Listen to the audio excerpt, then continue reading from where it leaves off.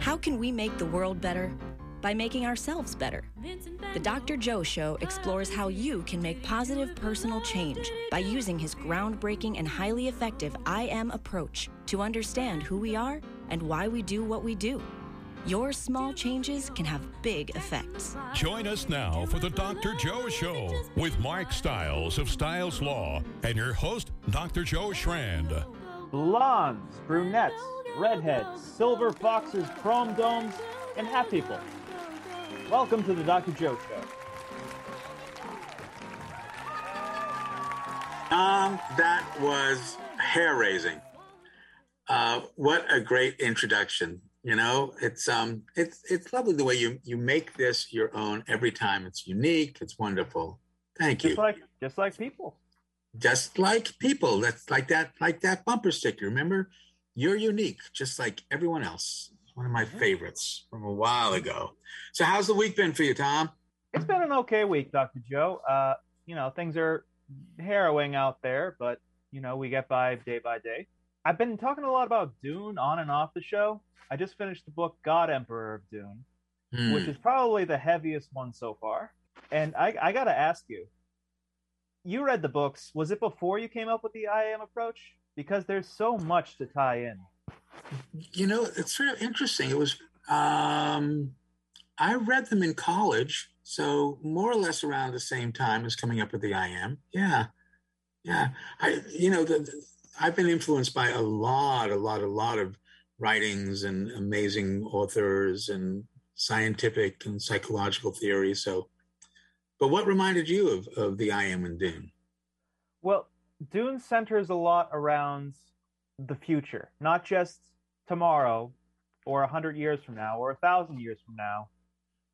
It's what is our ultimate destiny? Or do we have one?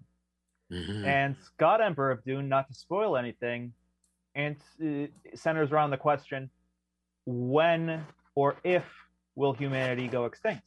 And so the central character, Leto Atreides II, comes up with a golden path for humanity, where we're so confined and isolated and rendered completely powerless for millennia, so that when Leto finally dies, due to circumstances in the sci-fi world, he lives a very long time, that humanity will never turn in on itself, that it will expand outward and completely change forever and keep changing and never die as a species.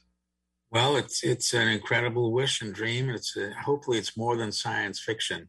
And there is, some synchronicity to it in many ways, which leads us directly to our guest for tonight. So, Tom, could you please introduce our guest for the Dr. Joe Show?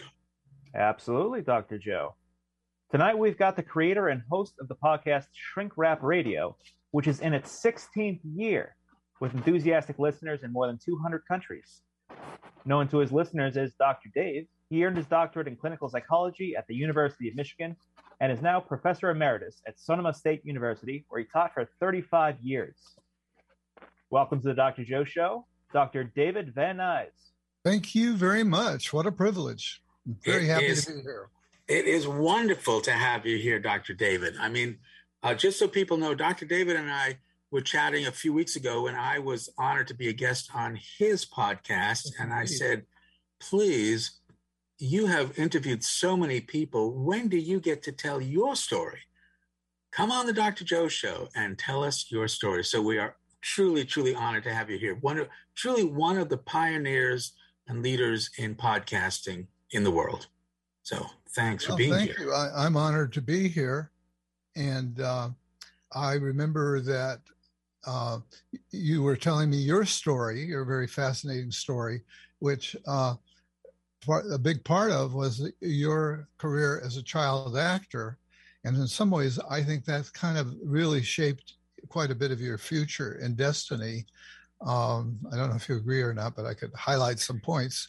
But you mentioned Zoom, and I thought, wow. And here we are on Zoom, which had not been invented yet. Nobody had even thought of Zoom unless maybe in a Dick Tracy comic strip or something, Right. that people would be able to communicate remotely this way.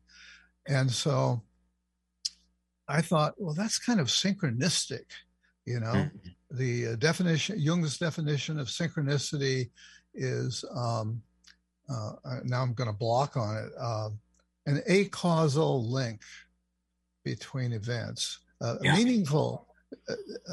So in other words, events that appear to be very meaningfully related, but we can't say A caused B or B caused A. Right. And I think there have been a fair amount of those in your life. And to me, just that correspondence could be seen as kind of a synchronicity.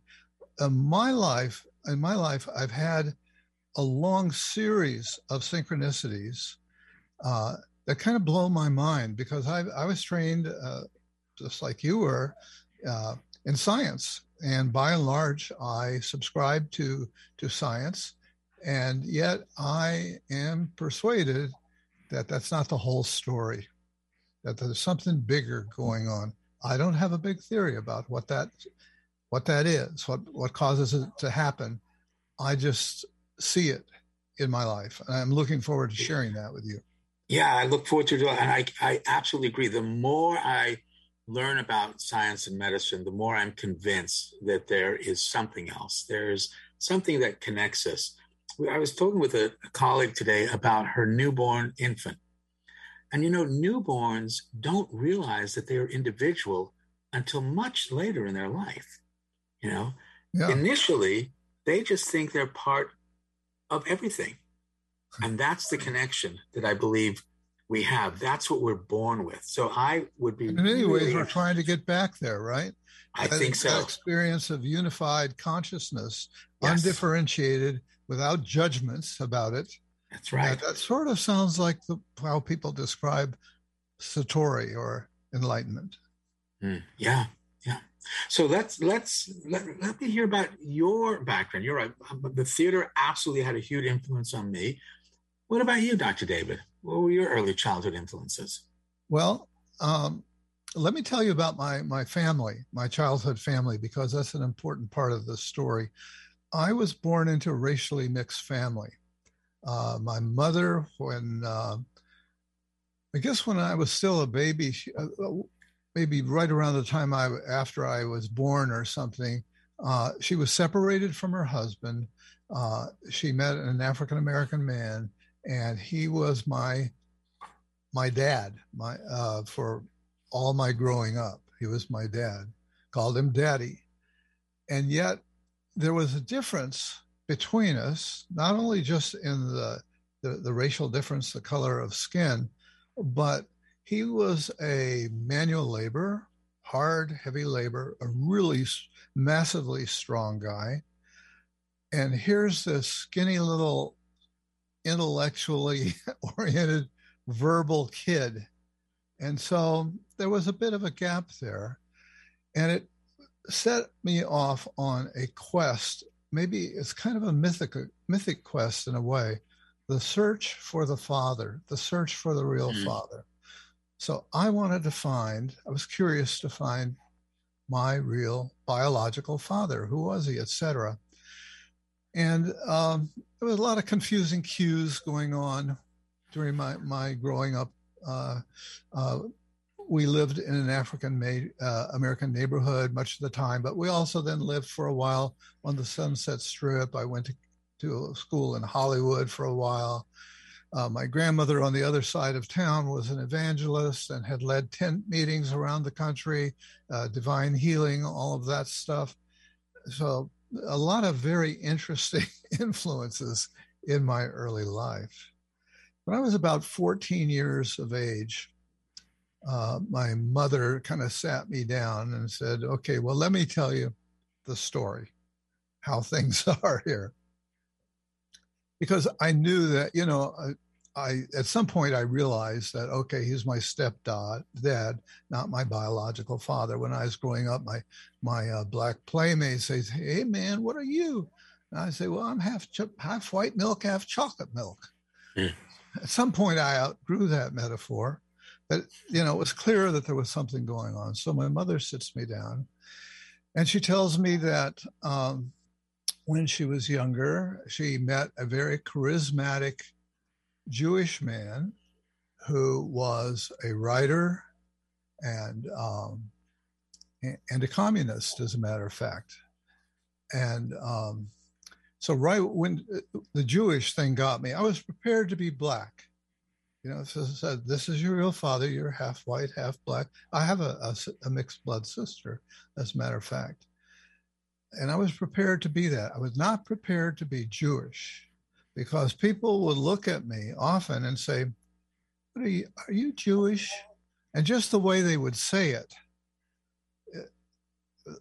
I had a strong feeling that yes was the wrong answer, that it would be a lot better to be able to say no. And because I had no cultural support to be Jewish, I had a lot of cultural support to be black. I had black relatives, etc., on and on.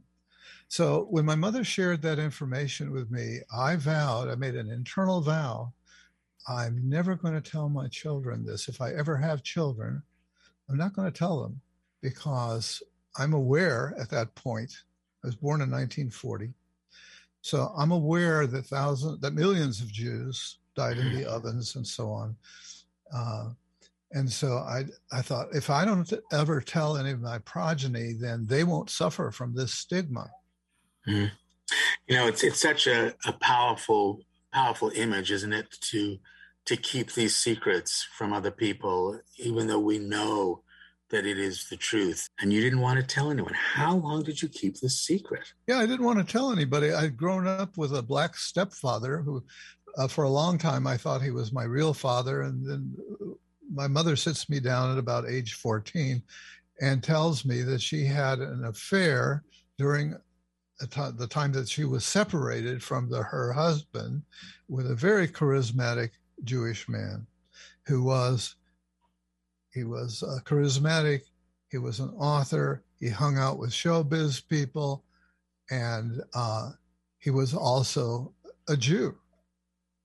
And so when I heard that, I said, okay, this is going to be a secret, because I may have children someday. And if I don't tell anybody, then they won't have the stigma. And growing up in an African American neighborhood, there was quite a bit at that time of anti-Jewish sentiment. So I got that message somehow, even though people didn't know I was Jewish. I looked Semitic. And I ran into it as an undergraduate in college, even with my grandparents. So there are lots of angles to this story. I was telling you, during the break, that it wasn't until I was in graduate school that I finally came out about being in large part Jewish, and to a young Jewish girl about my age. And she was so welcoming. She said, "Oh, that's wonderful.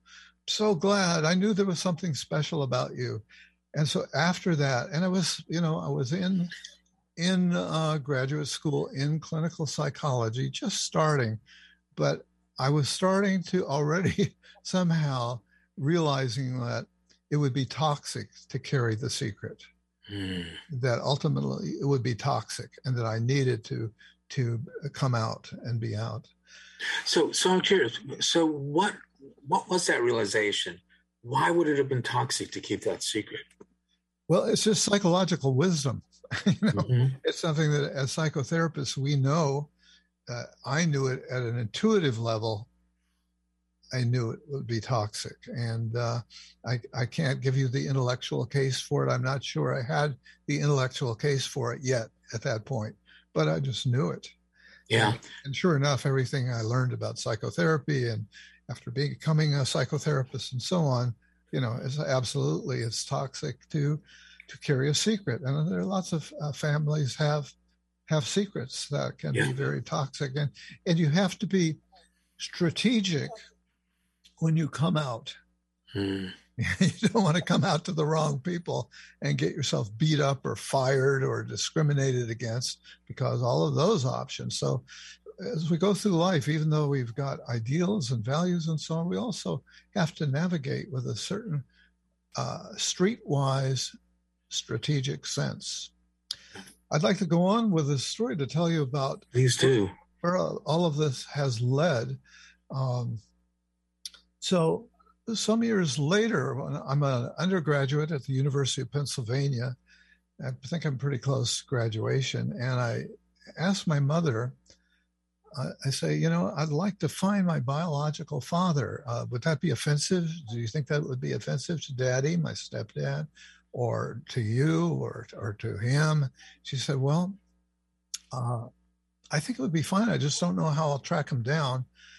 He was Jewish. He was a communist, and because of the McCarthy era, all the communist friends that we had went underground, and you can't go around asking, well, where's so and so?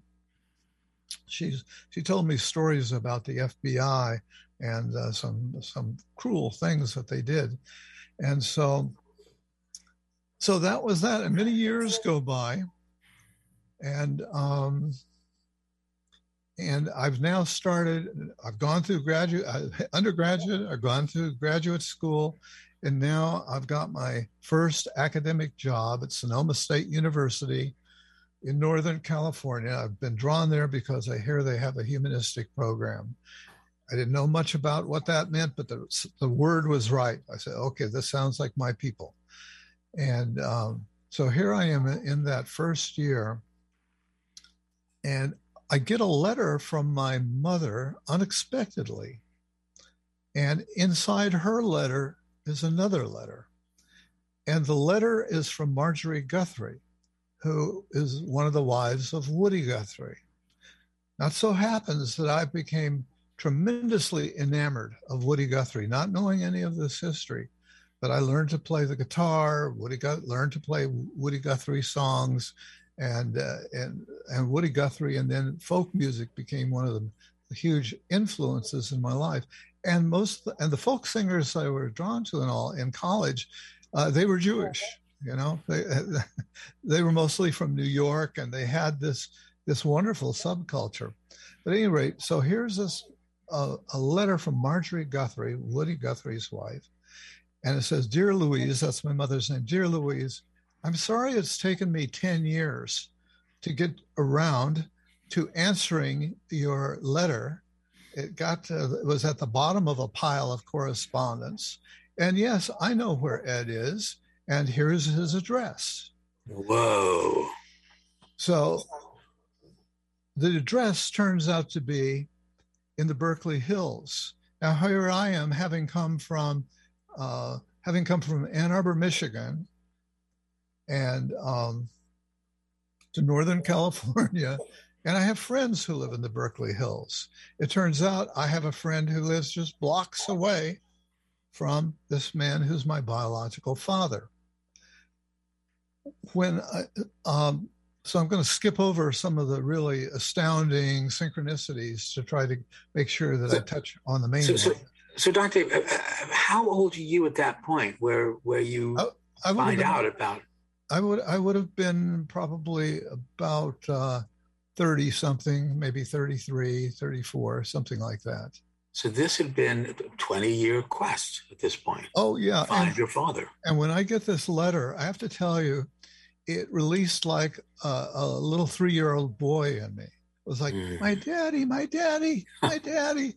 He's going to be rich, and he's going to take away all my troubles and solve all my problems. That was the feeling.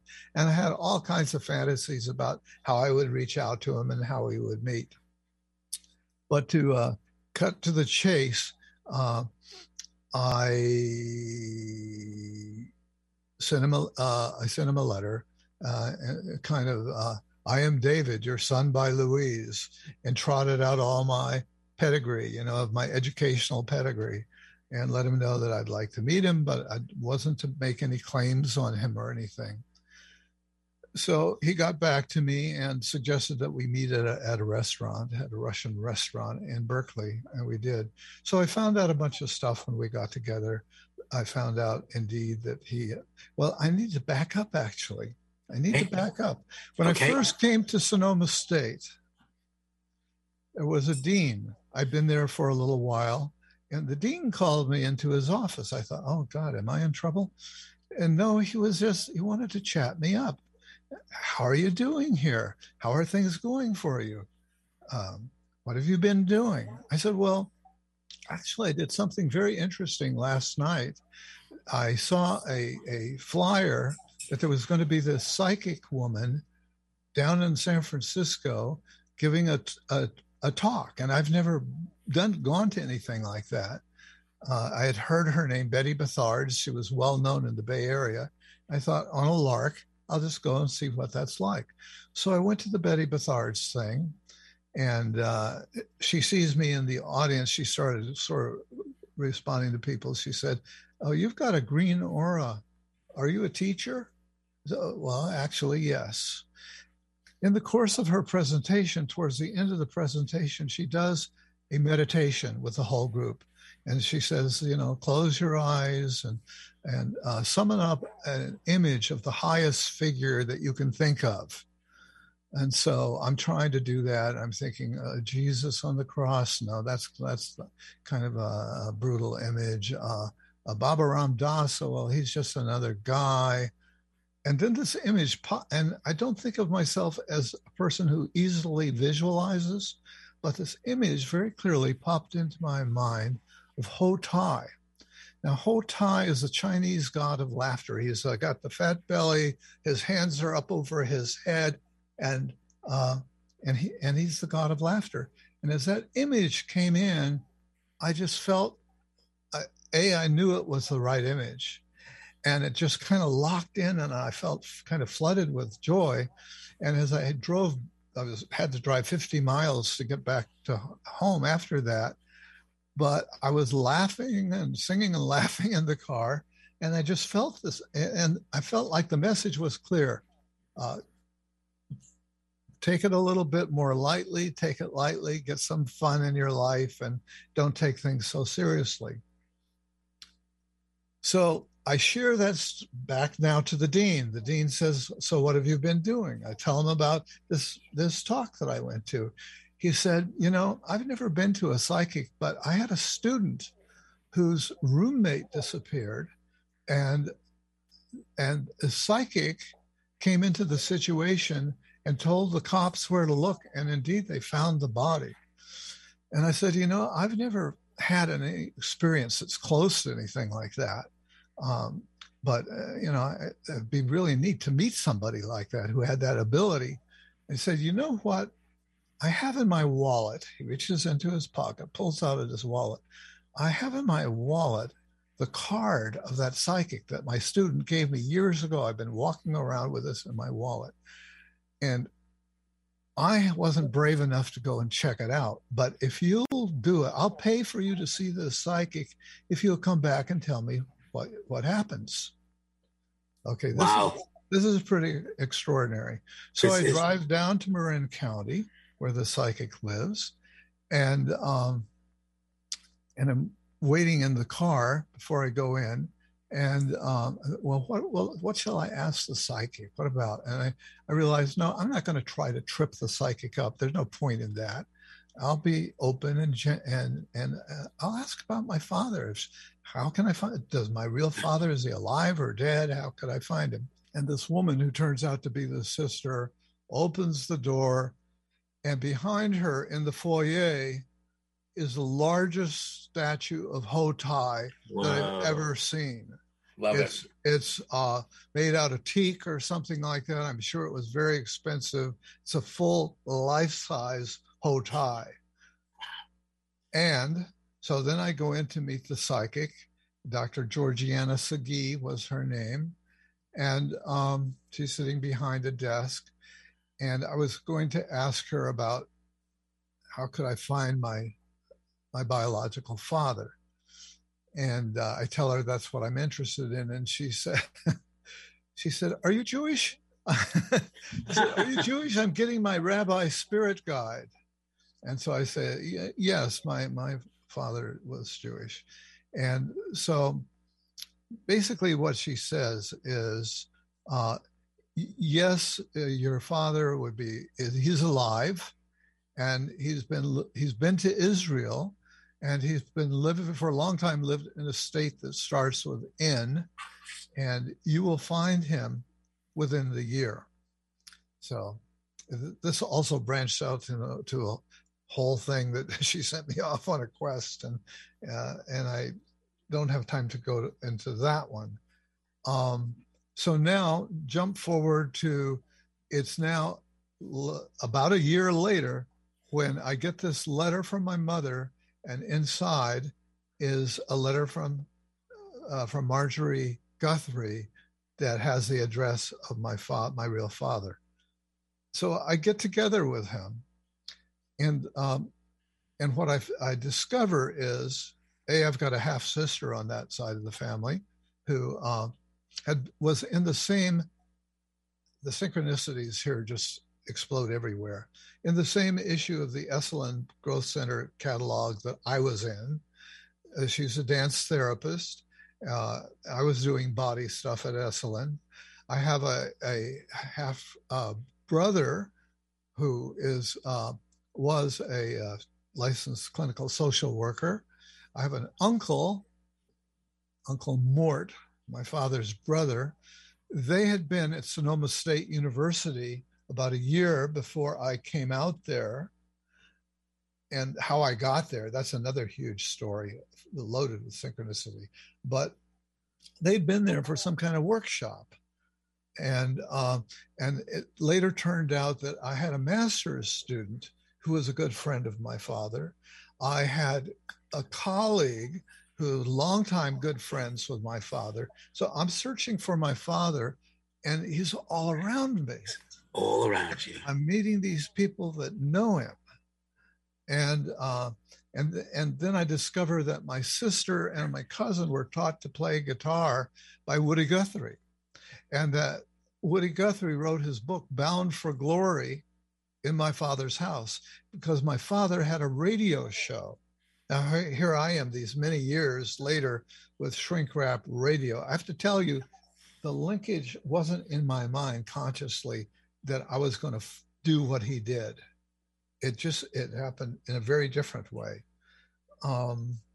So that whole set of synchronicities was just mind blowing. Let's see if there's anything I've left out that I need to get in here.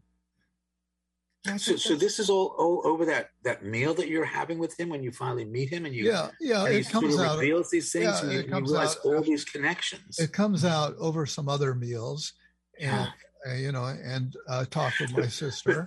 But let me go back a bit. Yeah. What was that moment like for you when you see him in 3 dimensions, when he's there in front of you?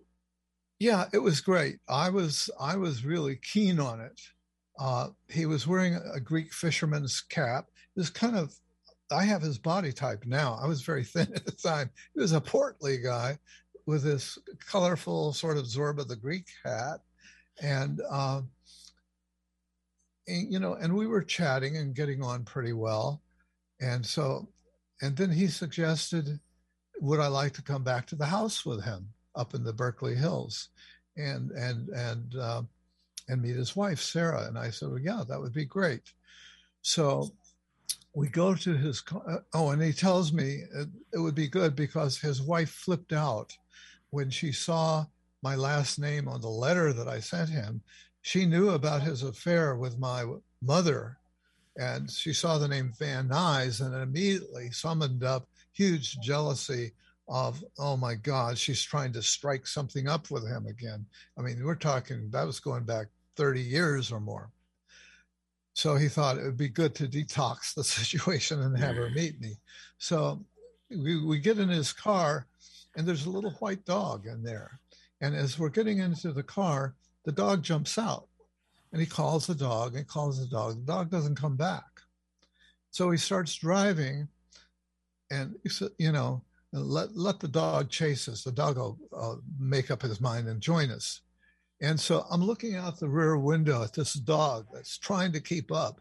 And I'm going to feel tearful now. I have the feeling this guy doesn't hang on too tightly to the things in his life. And So I meet his wife. She's wonderful. She accepts me. I like her much more than I like him. He's a little burnt out at this point in his life. He's done a lot, known a lot of people, enjoyed some celebration, had some real hard times as well. Already had 4 kids, right? And so here's this guy coming into his life. We were both at a little bit at odds about, okay, what do we do with this situation now that we're here? Does this mean I come down every Sunday night for dinner? And I didn't do that with my family of origin. So that didn't feel like it was going to be right. So were you, I mean, because you just got teary, and I appreciate that, but were you the little white dog chasing the car? Yeah, yeah. But I also kind of had to let go. My wife kind of, wives are good for giving you a reality check, the other view, and she's saying, it's good that you didn't grow up with this guy. You would have been diminished. And in fact, the son that grew up with him, you could tell that he kind of was very diminished, because this guy had been sort of larger than life sort of character. I ended up doing a job swap with a professor at the University of New Hampshire.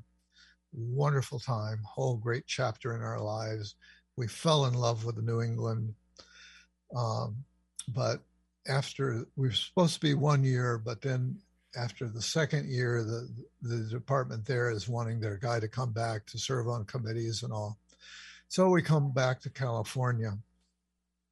And I'm sitting in my office not too long after that, and I turn on the FM radio. There's a San Francisco public radio station, right? KPFA. And the radio was already tuned to that. I turn on the radio, and the voice says, Ed Robin died today. And I turned the radio off. Wow. And that was the end of the circle. It felt like that's closure. And so another amazing synchronicity there. Absolutely. So I got goosebumps hearing that. Yeah. So many. It was a related one. So what do you make of this? I mean, well, to me, what all of this means is that there is a bigger game going on, a bigger picture. That's how I look at synchronicities, that it's a God's hanky, if you will, lying on the ground for us to pick up and realize that, hey, there's a connectedness going on in the universe. And so that's how I take it. And it's given me a real enduring sense of meaning in my life. And ironically, it wasn't till I heard the word podcast back in 2005. What's a podcast? I'd never heard of that, but I'd been an amateur radio operator, and I had an iPod. So I knew it couldn't transmit. What is a podcast thing? So when I looked it up, I found an article about this guy, Adam Curry, who had sort of launched the idea of podcasting. And that's how I got into podcasts. And when I was wanting to come up with a name, I thought, well, shrink wrap, we're called shrinks, shrink wrap, like wrapping, radio, because nobody knows what a podcast is. So I'll call it radio, even though it's not a radio show. And so that's how that name came about. And that's how I got into podcasting. I had no idea, what I wanted to do was have an interview show that would be about many different approaches to psychology. And I didn't know if anybody would be interested in that. And here you are. And here I am 16 years later, had no intention of doing it this long. Never, that wasn't part of the plan. It didn't hadn't put it together in my mind. Well, my real father had a radio show. Didn't put it in my mind that my grandmother published a newspaper that went all over the world called Healing Hope. And that in some way, I was also kind of putting out a message of healing hope without preaching. There was no preaching, but people were clearly getting a message in between by the interviews that I was choosing and some of the commentary I had. And the message of healing and synchronicity. So we've gone through this remarkable story with your father, but there are more synchronicities. I've got another Which story. ones can you share? Okay, great. I've got another story for you. I'm teaching at the University of New Hampshire on exchange, right? And just for the heck of it, I decide to take some classes. And I take a class on computer programming, because this is before personal computers. They haven't happened yet. But I have the sense that this is probably important. I should know something about computers. And I also decide to take a course on calculus, because I originally was accepted at the University of Pennsylvania in engineering, but I switched out early into creative writing because in the first class on calculus, I realized I am not prepared for this. So all these years later, I think maybe I can slay the old dragon of calculus. They can't take my PhD away from me if I fail this class. So I took this course on calculus. My head was swimming, and the young people, they were getting it right away. But I'm not anything if not persistent. So I would work on solving the homework problems. At any rate, I took 2 semesters of calculus, got an A both semesters. I did well in the computer programming class I took. I have a friend who also happened to be back there at the same time that I was teaching at another university. And he said, David, why are you taking these classes? You should be doing things to forward your career, do stuff in psychology to forward your career. And I didn't have a good justification for it. I just felt led to do it. When I finally have to go back to California to pick up my old job, the state of California is in economic crisis. And for the first time, they're going to lay off tenured professors. And I'm a tenured professor. And the chair calls me in and says, David, you may need to be thinking about, finding other employment. At this point, I've got 4 young children. It leads off to a whole new career on one part. But what happens is the creative people at the university in my department and other departments decide, well, how can we help alleviate this problem by shifting people around into other departments where they might be needed? And somebody spoke up and said, well, David knows something about computers and math. I got shifted into the math and computer science departments to teach introduction to computer programming and introductory algebra. And I love them. And it saved my bacon. Yeah, isn't it amazing? These things happen, and now I couldn't see that. I couldn't see that. Right. I'm reluctant to say some part of me, some part of my unconscious could see around the corner of years and distance. Yeah. And say, okay, this is going to be useful. This is what you need to do. Yeah, I have several stories pop into my mind about synchronicity and not realizing at the moment that what's happening now is going to have an impact way, way, way in the future. I mean, for me, I don't know if I've shared this on the air before, but when I was deciding which residency to go to, I chose the residency, Institute of Living, and when I got the contract from them, and this is immutable. You have to go once you've chosen it. It was $2,000 less than what they said they would give me. Now, I already had one kid. My wife was pregnant with another kid. I said, I need that $2,000. And they said, no, it's $14,000 a year. That's what we were getting paid, $14,000 a year. Yeah, I started. And I thought it was going to be 16. About 3 months later, Carol has our son Jason, and there's lots of complications. Eventually, 2 weeks afterwards, we get handed a bill for $35,000 or so. Luckily, Carol's okay, Jason's okay. And I said, I need to come up with a payment plan for this. I said, all right, tell us your income, tell us the number in your family. I tell them that, they go away, they come back, have done their calculation, and they say, you know what? You qualify for free care. But if you'd earn $2,000 more, and I just looked up, I said, okay, because that was the $2,000 that I was hoping to get. But if I had gotten it, I would have been stuck with this. So you just got to believe. You have to believe. Things happen for a reason. I always say that, teach that to my kids. Everything happens for a reason. You just might not know at the moment. Yeah. And in retrospect, if you look back, and you'll see this chain of events that can inform you, this is exactly where I was supposed to be.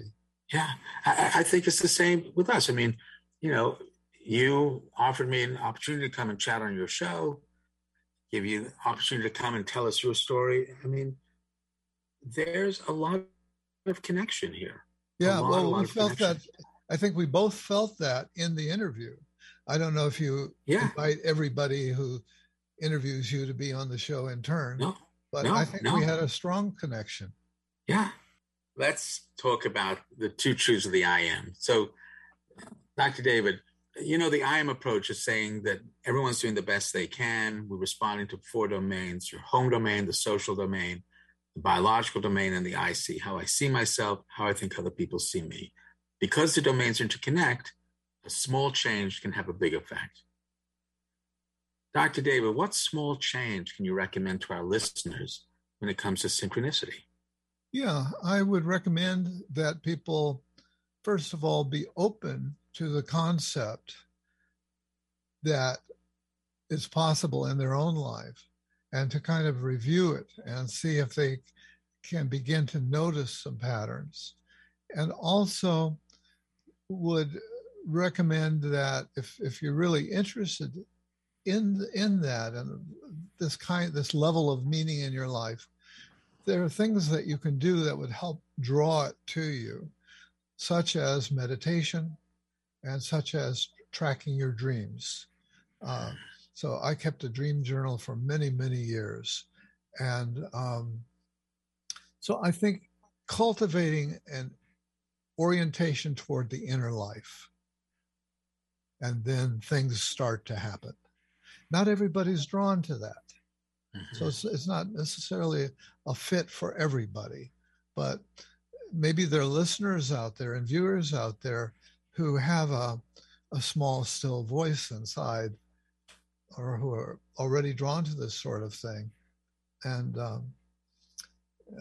build it and it will come. Something like that.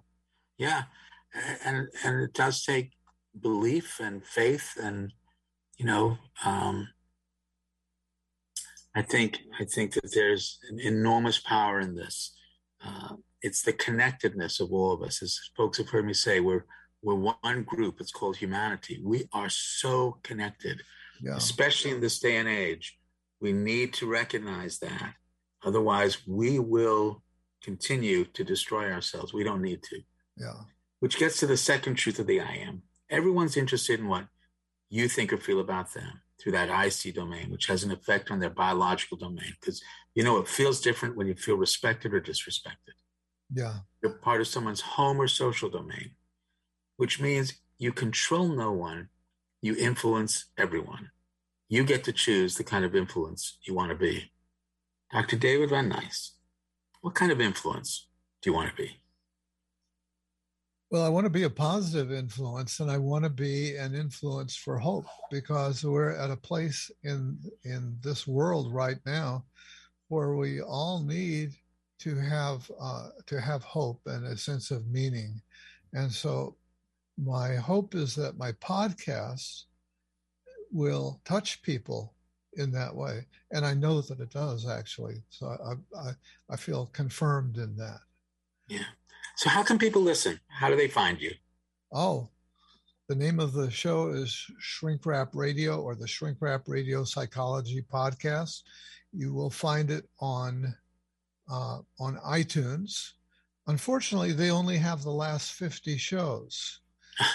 And on Shrink Wrap Radio, I have over 700. I think I have 795 shows there. And if you want to be able to get them all, then you've got to go to my website, which is shrinkwrapradio.com. And that's spelled just shrinkwrapradio.com. Shrinkwrapradio.com, so you can hear the whole collection. There's a vast education there, and people from all walks of life. And I've been moved to are very happy that so many professionals, psychotherapists, and other professors have gone there and loved what they found. Yeah. Listen to it, folks. Listen to it. Synchronicity. Dr. Van Nuys, thank you so much for being on the show tonight.